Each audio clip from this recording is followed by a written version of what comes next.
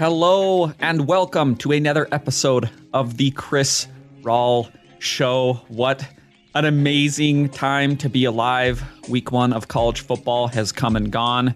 We are springboarding into this season that I know is going to be so incredible. The NFL starts on Thursday. The first full slate is Sunday. All the football that we can possibly consume will be right at our fingertips. Again, what an incredible time to be alive.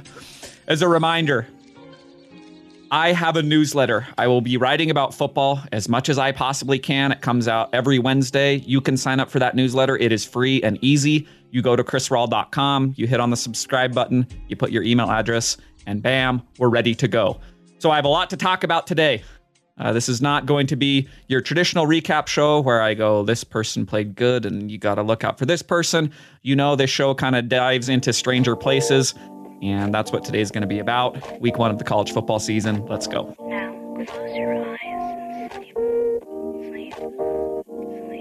I have read this stanza before from Liesl Mueller, but I think it is appropriate to start today's show, and indeed the entire football season, with it again. It comes from a poem that she wrote called Alive Together. That poem is within a collection also called Alive Together, which won the Pulitzer Prize for very good reason. This is what it says. The odds against us are endless. Our chances of being alive together, statistically non-existent. Still, we have made it. Alive in a time when rationalists in square hats and hatless Jehovah's Witnesses agree it is almost over. Freaking love that stanza. Freaking love that poet, as you know. And I think it's a really good place to start because it's about life and love and mortality. And for me, college football, which all those things are deeply intertwined.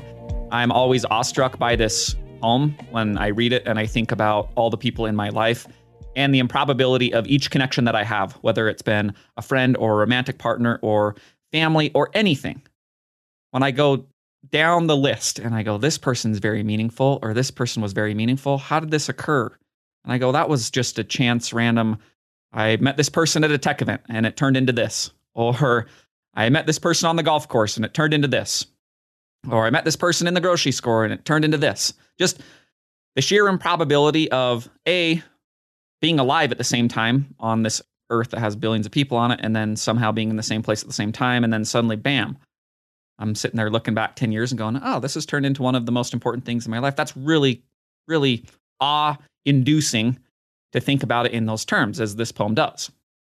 Now, as I read it, I read between the lines because it's a poem, and I am also awestruck when I think about the improbability of college football being a huge part of my life as well, because it's really strange to look back on and reflect upon. My parents do not care about sports at all. My older brother is a chemist. He does not care about football or sports at all. The 3 siblings below me who I grew up with, they were my sisters.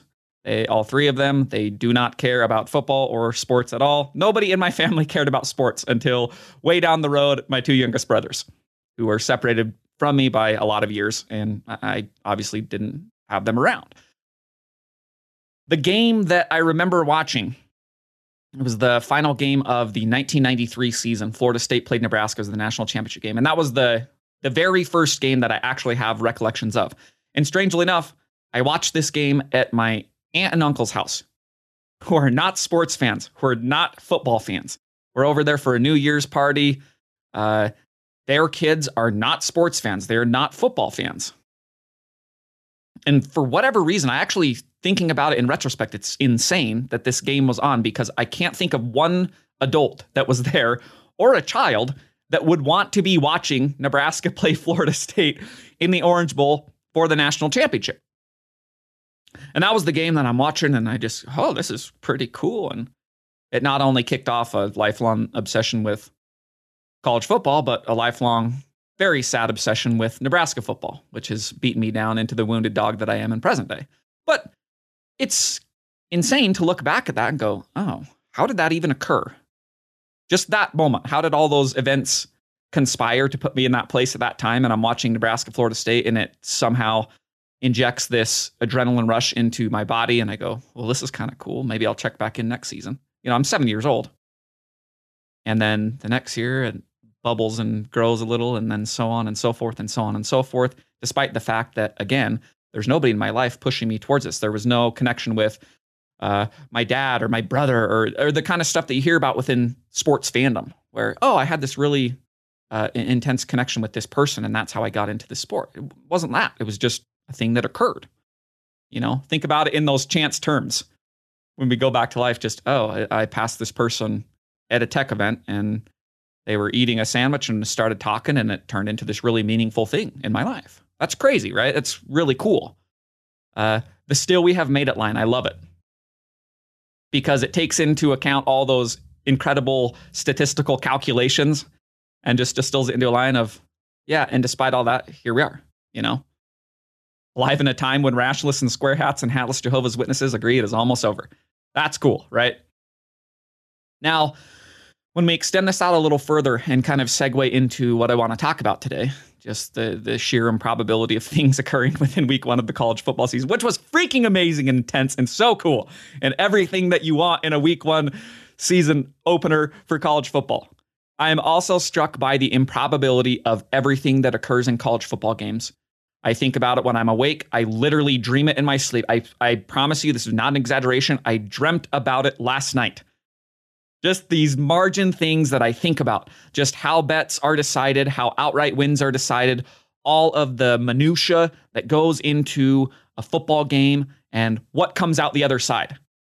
On the media side, I freak out because I think it's talked about in incredible terms that are not matching up with what I watch, where I go, this is the same as Liesl Mueller's poem. The sheer improbability of everything that goes into a game, it's insanity. It actually is insanity. And if you engage with it in a logical manner, it just doesn't make sense sometimes. Now, I watched everything this weekend. I promise you I watched as much. I have 4 televisions. I had a laptop and I had a tablet. Every screen that I could possibly have tuned into college football, it was.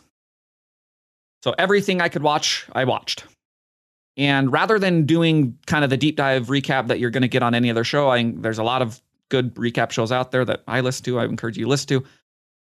Today, I want to do what I really like doing on the show. Rather than the deep dive analysis, I want to pluck out a few moments from a few games that illustrate this statistical improbability, that illustrate how important the margins are in football, the thing that I'm always talking about, how important the margins are in life. If you want to zoom back out. A chance meeting with somebody turns into a lifelong relationship, just like a chance bounce of a football can swing an entire season. It's the same concept. I think we understand it really well in life because we live.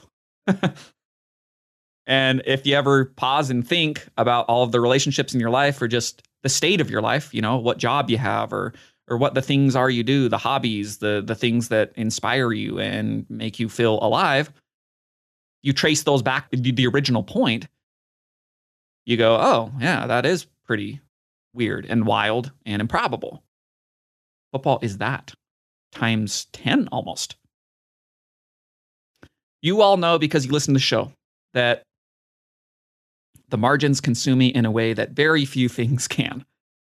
Because I love football. I love gambling on football. I emotionally invest myself in these games. And then sometimes I just go, wow, what? There is no rhyme or reason to what occurs. College football is back, and that is incredible. And it also means that deep dive examinations of the margins are also back. I do it somewhat in the off season. When the season starts, I can't help myself but talk about it. It's pretty much what every show will be in some way, shape, or form for the next 4 months. Because I'll watch a ton of college football and NFL. And at the end of every weekend, I'll go through all my bets. And I'll go through who won and who lost. And I'll just be like, what? How did we get here in some of these cases? In a lot of these cases. Even back in week 0. I think we're going to look back on Nebraska Northwestern.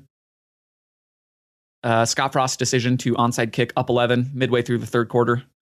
That immediately jump-started Northwestern. They drive down, score a touchdown immediately. Nebraska goes 3 and out. Northwestern comes down, scores a touchdown. That's the final margin, 31-28. I think we're going to look back on that, and it will be the death toll for the Scott Frost era at Nebraska. It was obviously the death toll for that game, which Nebraska seemed easily in control of and the better team, and then suddenly they did not Just like that, just a snap of the fingers. One weird chance thing, ill-advised coaching decision. Northwestern up back is just like, oh, okay, I'll take that. And now we have the ball at Nebraska's 40. They score a couple plays later. Suddenly it's a game, even though Nebraska had all the momentum in the world. I think we're going to look back on that and just be like, yeah, it's kind of weird that Nebraska came into the season filled with hope, and Chris bet their win total over 7.5 and bet them in the Northwestern game because he's a dipshit. And at the end of the year, we just go, maybe they were good. They had talent, but that onside kick almost could swing their entire season.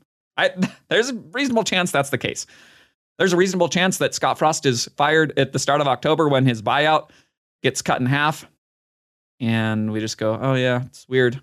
Maybe if he didn't onside kick, who knows? Nebraska could be 3-1 if they lose to Oklahoma, or even 4-0 if they pull an upset. And who knows what occurs at that point. I mean, a job of the head coach, direction of the program, all these things are always on the line perpetually, over and over and over and over and over and over and over.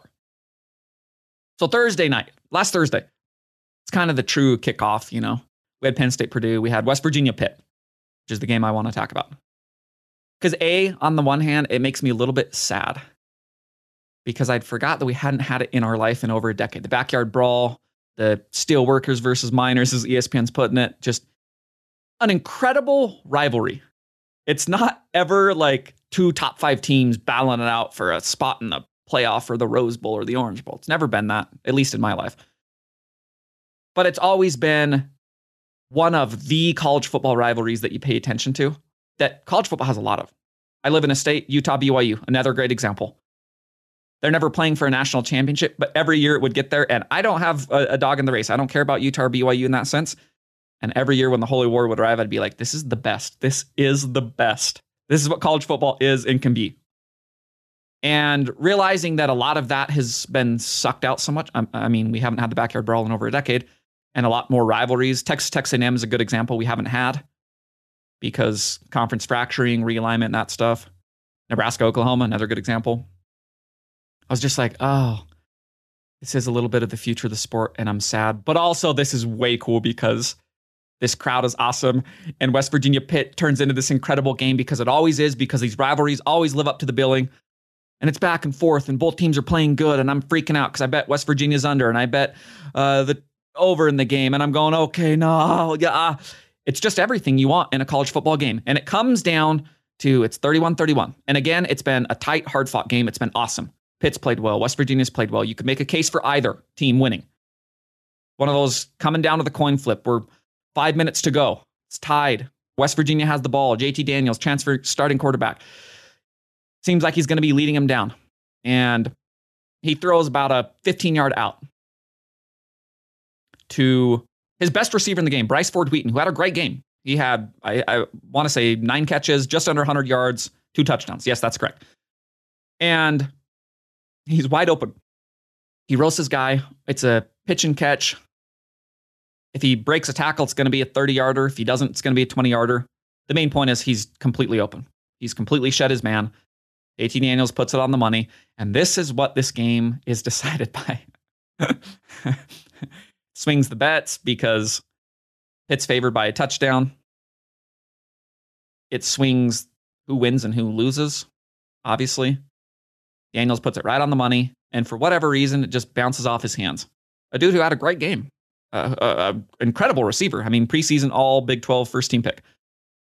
Just doesn't catch it, and it pops up. And Pitt runs in, and they intercept it. Now they're weaving here, weaving there. They run it all the way back. Pick 6 decides the game. I genuinely felt bad for not just Bryce Ford Wheaton, but West Virginia in general.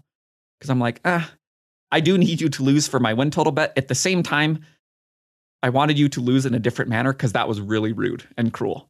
And also one of those margin things that if you're on the losing side, you just throw up your hands and go, what in the hell just happened? How was this what decided this game? Our best receiver randomly deciding not to catch it and volleyball setting it to a Pitt defender who runs in and snatches it and runs off for 50-yard interception pick 6. That's college football. That's what decides the backyard brawl. Going back to the Holy War, one of the best rivalries in college football. I mean, if you trace the last 20 years, and again, this is a rivalry now that is not being played this year, a very sad commentary on the sport. You're throwing away the things that make it its absolute best in favor of the playoff and the extended playoff. Okay, great. That's fine. Good, cool. This is not what the best version of your sport is, but that's a subject for another time. The Holy War, which is now not being played, you trace the last 20 years, every game, it's like this. You know, it's Johnny Harleen kneeling in the end zone after a play that takes 12 minutes. Final play of regulation. You know, BYU fans love it. That's one of the greatest BYU wins in the history of the rivalry. Him kneeling in the end zone after scramble drill, and then suddenly he's open, he's catching, he's kneeling down. Everybody's freaking out because BYU wins on the final play of regulation.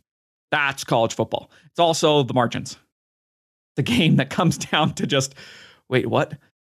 There's one play left, and it took 15 seconds to complete, and it ended with Johnny Harleen scoring a touchdown and winning. Okay, cool. There you go. That's college football. Let's fast forward to Saturday.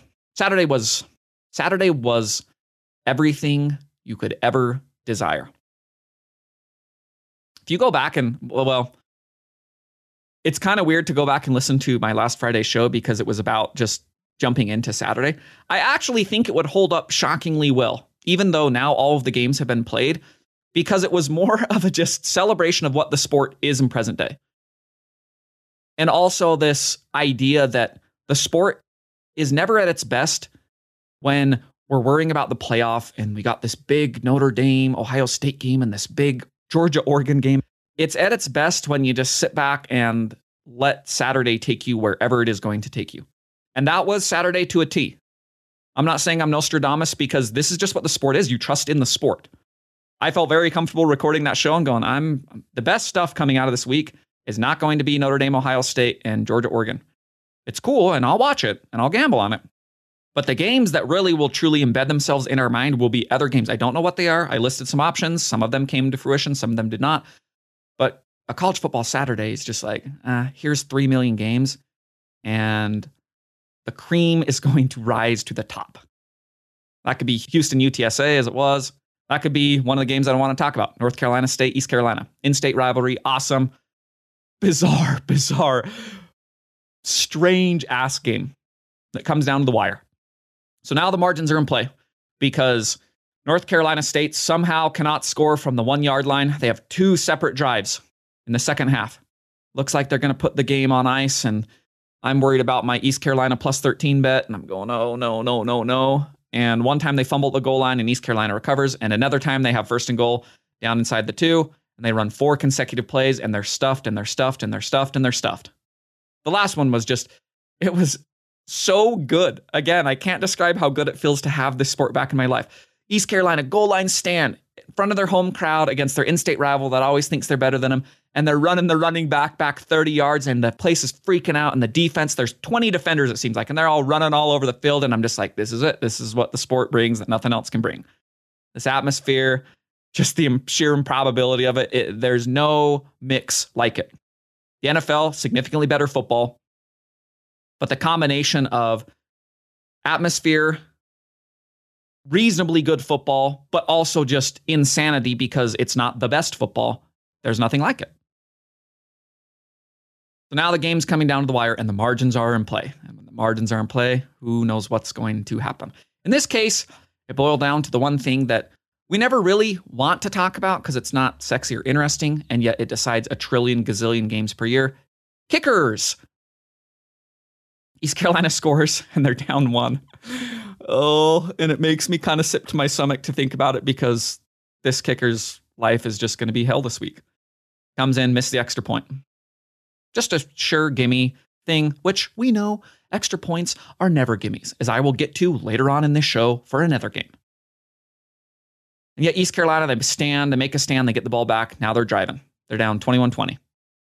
Clock's ticking. They get into field goal range. Under 10 seconds. Now he's lined up for just over a 40-yard field goal. It's going to be a great redemption story. North Carolina State, top 15 team. Oh no, they're going to go down. East Carolina, they're going to celebrate. He comes out and he sprays it right. The game's over. North Carolina State's celebrating, and East Carolina's in shock, and they're just showing crowd shot after crowd shot after crowd shot, and I'm kind of laughing and kind of feeling bad. I'm happy that I cashed my bet, and I'm just like, college football's cruel, and the margins, they are even crueler. How do games come down to this? It's the question that keeps me up at night. It's the question that I dream about. Luckily, your spread bets did not come down to this. East Carolina easily cashed for those of you who were with me on that one. But this could be a springboard to an incredible season for NC State. Very rarely do they come into a season ranked in the top 15. And I think they have stuff that backs that up. I love Devin Leary. They have tailbacks who are popping in the game. Their defense is going to be awesome. And yet it could have been kind of over before it started. Quick aside, as we talk about margins and things that get lost in the shuffle, and the things that we don't necessarily talk about in depth once we get to the end, and you'll just go, oh, crazy. East Carolina lost and the kicker missed a couple. Oh, okay, cool. I want to talk about timeout usage. Again, nerdy as hell, football subject. Okay, great. You know I'm a nerd. You know I'm nerdy as hell. And this will get lost in the shuffle because North Carolina State wins, but this is one of the things that I'll always point at and go, okay, this reflects on a coach, a program, player legacy, all the stuff we love talking about on ESPN and Fox and writing about and all that kind of stuff. With 57 seconds to go, East Carolina has the ball. They're down 1. They're at the North Carolina State 30. They have second down. The NC State Wolfpack have 2 timeouts. East Carolina has 1. Okay? You need to follow me on this because it's important to understand everything that I just said. 57 seconds to go. East Carolina down 1 point. Second down at the NC State 30. North Carolina State has 2 timeouts. East Carolina has 1. So understanding all this is like a nice story problem that we would do back in grade school. It's just a little bit more complex and requires understanding football, which you all have. You hear this and you go, okay, you're North Carolina State. You're looking at this situation and going, we got to stop them.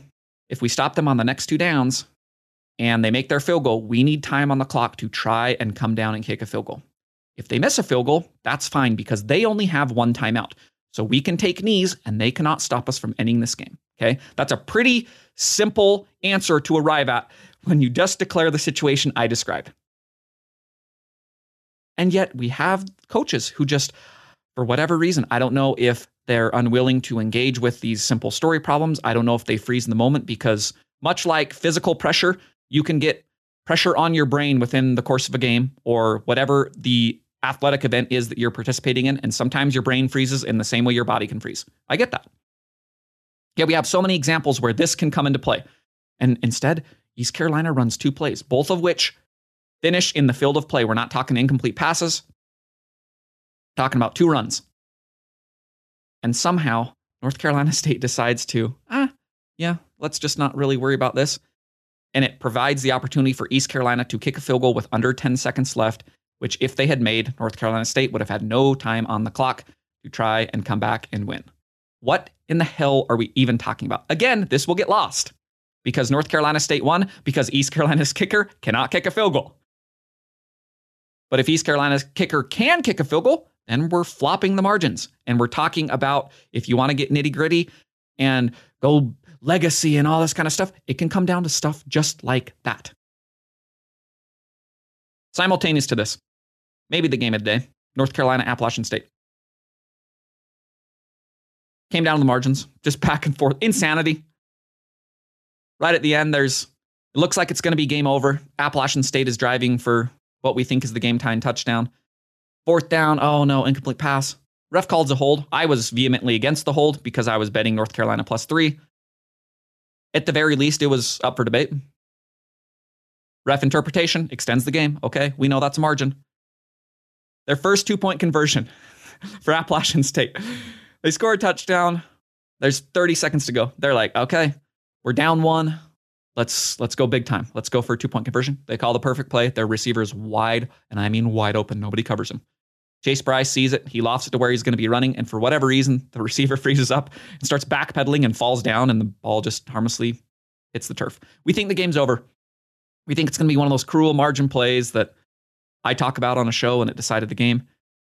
And instead we go even deeper because this game was insane. Because college football as a sport is insane and it can never help itself. And that is one of the beauties of it. They kick an onside kick. They are down 1. There's 30 seconds to go. They have 1 timeout. They kick an onside kick, and North Carolina's kicker, or one of the upbacks, catches it. If he goes down, the game is over.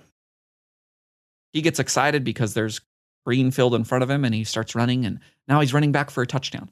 And I think it's going to be the cruelest gambling moment of the entire weekend, because North Carolina opened at -3. The line swung 6 points throughout the course of the week, all the way to North Carolina being up by North Carolina being a underdog by 3 points. Now he returns this kick, and they kick an extra point to go up by 8 to swing literally all of the bets. So now I'm going, oh, that's so cruel. But I go, you know what's a little bit weird? And I say this in the moment because I'm always kind of cognizant of these things. I go, the game was over if he just fell down. Now, this is a long shot, but Appalachian State has a timeout. So technically, they can get into range for what I'm thinking. They can get into Hail Mary range. They're down 8. They complete a Hail Mary. They can go for 2, and the game will still be extended. They still have a chance is the point. It's a margin. It's a slim margin because there's 30 seconds to go, and they have 1 timeout. And then they get a kick return to the 50. They complete 1 pass. They complete another pass, and they're in the end zone. 2 plays. Bam. Because this game featured not even 1 shred of defense. I don't know what was happening on either side, but these defenses, they were not interested in engaging in this game. Now Appalachian State has scored. There's pretty much no time on the clock. There's under 10 seconds. And we're back where we started. Another 2-point conversion. Chase Bryce gets tackled at the half-yard line. Game, set, match. North Carolina wins by 2. It's just what these games come down to. It can't be talked about enough. There's great offense. I mean, quarterback from North Carolina, Drake May, he was incredible in this game. He looks like a star in the making. Their offense was just, they don't have Josh Downs, their best receiver in the game, and still they're just zipping up and down the field. May was incredible for the second straight week. Granted, the week prior was against Florida A&M, but he backed it up against App State on the road. And yet this game comes down to this sequence of events. A game like Iowa, South Dakota State can come down to just, our defense made 2 safeties, and we won 7-3. That was Iowa, South Dakota State. Think about this sport. These 2 games were happening simultaneously. I was watching them both in unison, and I was like kind of laughing just how different the same sport could be at the same time. The Iowa offense is the most decrepit thing I've ever watched in my life. You know, I'll include anything I've seen, not just football oriented. I've seen dead bodies. Those are less decrepit than what Brian Ferentz and Spencer Petras and that entire Iowa offense is. They go out there and I don't understand what they're doing. And they still won a game because they have a national title caliber defense and special teams. They are so freaking good in those 2 areas of the game, and they are so incompetent in offense that it defies comprehension. South Dakota State, one of the 3 best FCS teams. Awesome team. They're just slugging around, and the game comes down to, it's tied 3-3, and Iowa makes 2 safeties in the second half to win 7-3. That is this sport. I mean, the margins that occur just, sometimes words fail you. And honestly, as the game was taking place, they failed me. I didn't know how to actually comprehend and talk about this game. And now that I'm speaking about it on a show, I realize words kind of still fail me. I want to talk about one player in one game before we go. Because probably the eye-popping performance, not from a numbers standpoint, but just from a game that everybody was watching and who really stood out on the field, I would say the eye-popping performance of the week was Anthony Richardson, quarterback of Florida, which was in a fantastic game. Utah, top 10 team going on the road in the swamp. Florida, you don't know what you're getting with him. Billy Napier, first year there coaching. Huge disappointment last year, but we know Florida always has talent. And we knew that Anthony Richardson has incredible raw tools. I mean, Dane Brugler, the draft guru for The Athletic, he's writing about him saying, like, this is physically the most gifted quarterback that could come out in next year's draft. However, we haven't really seen that coalesce into a quarterback. Now, some of that, I would say, if we want to talk about just random chance and margin stuff that's maybe applicable to off-the-field things, maybe to life things, Dan Mullen coaches him last year. For whatever reason, he's enamored with Emory Jones, who's not really that good of a quarterback. We have a lot of proof of that. And Anthony Richardson, whenever he came in, he popped physically. Again, he was not a picture-perfect quarterback, but he would do certain things where you go, whoa, who is that guy? Who is this Cam Newton, Vince Young body, as everybody was comparing him to on Sunday or Saturday? And for whatever reason, Dan Mullen just didn't want to start him last year. Didn't want to start him. So now we come to this year and we're like, I don't know what you're getting with Anthony Richardson. We don't have a lot of evidence. We just haven't really watched him a lot. He was sensational against Utah. He was the player of the game. He was fast. He was physical. His arm seemed like it was throwing footballs 600 miles an hour. He helps lead Utah to a 3-point upset, punctuated by their defense intercepting Cam Rising at the goal line at the end of the game. But I was kind of reflecting on just like this Anthony Richardson thing, and I'm like, this goes back to what I talk about with quarterbacks, just how much stuff is out of their control, including like whether or not they're even playing. And suddenly you have a guy that is the talk of college football week 1, who last year was not being started on his own team for reasons we didn't understand at the time, and now understand even less because he was sensational. Very strange stuff. Just how many players could potentially slip through the cracks because of the situation I just described. Coach has a vendetta against you, or just for whatever reason, doesn't even have a vendetta, just whatever he's seeing in practice, he goes, well, this guy's more trustworthy, or, we don't want turnovers, or just all of the graybeard football coach speak things that occur. Last but not least, as we talk about the margins, as we talk about college football as a sport, we talk about just the shaping trajectory of an entire season and how impactful early season games can be to that, much less in a coach's first year. I think Florida State LSU is the perfect place to end this show on. Sunday night, Florida State's already played a game. They walloped poor Duquesne the week prior, but we don't know what that means. Mike Norvell, he's on the hot seat. We know that. Season 3, Florida State has not been impressive the 2 prior years. They've kind of been in a state of decrepitness, that's the word of the show today, for 5+ years, dating back to the last year of Jimbo Fisher. LSU, first year under Brian Kelly. It's going to be a tone setter, or it can be a game that in retrospect we look back and we knew that this is why it was not going to work out, which is always a lie. You never know. But you can trace it back to that if you want and pretend like that's true. This is a game that I watched, and it was great. It was the Island game, and everybody was watching. It was freaky as hell. And I point out and go, only in college football can games like this occur, where you have that mix that I talked about. Good enough football, crazy enough football, passionate enough fans everywhere, atmosphere that's A+. And then this game, which Florida State looks like they're going to win the whole game. They look like the better team. I think they should have won easily going away. And then suddenly, Florida State has a chance to close it out. They're up 7. It's the last 2 minutes of the game. Just kick a field goal and the game's over. They're down inside the 5-yard line. I have LSU -3, and I have the over 51. It's 24-17 at this point. And so I'm going, at the very least, maybe I can get the over to hit, because Florida State needs to score here, and then LSU just try and get a score right at the end, and then I can at least cover that, and I'll lose the LSU -3, but whatever. I'm not thinking that both of these bets may be in play still. Florida State decides to run a toss, which is strange because that introduces more risk maybe than...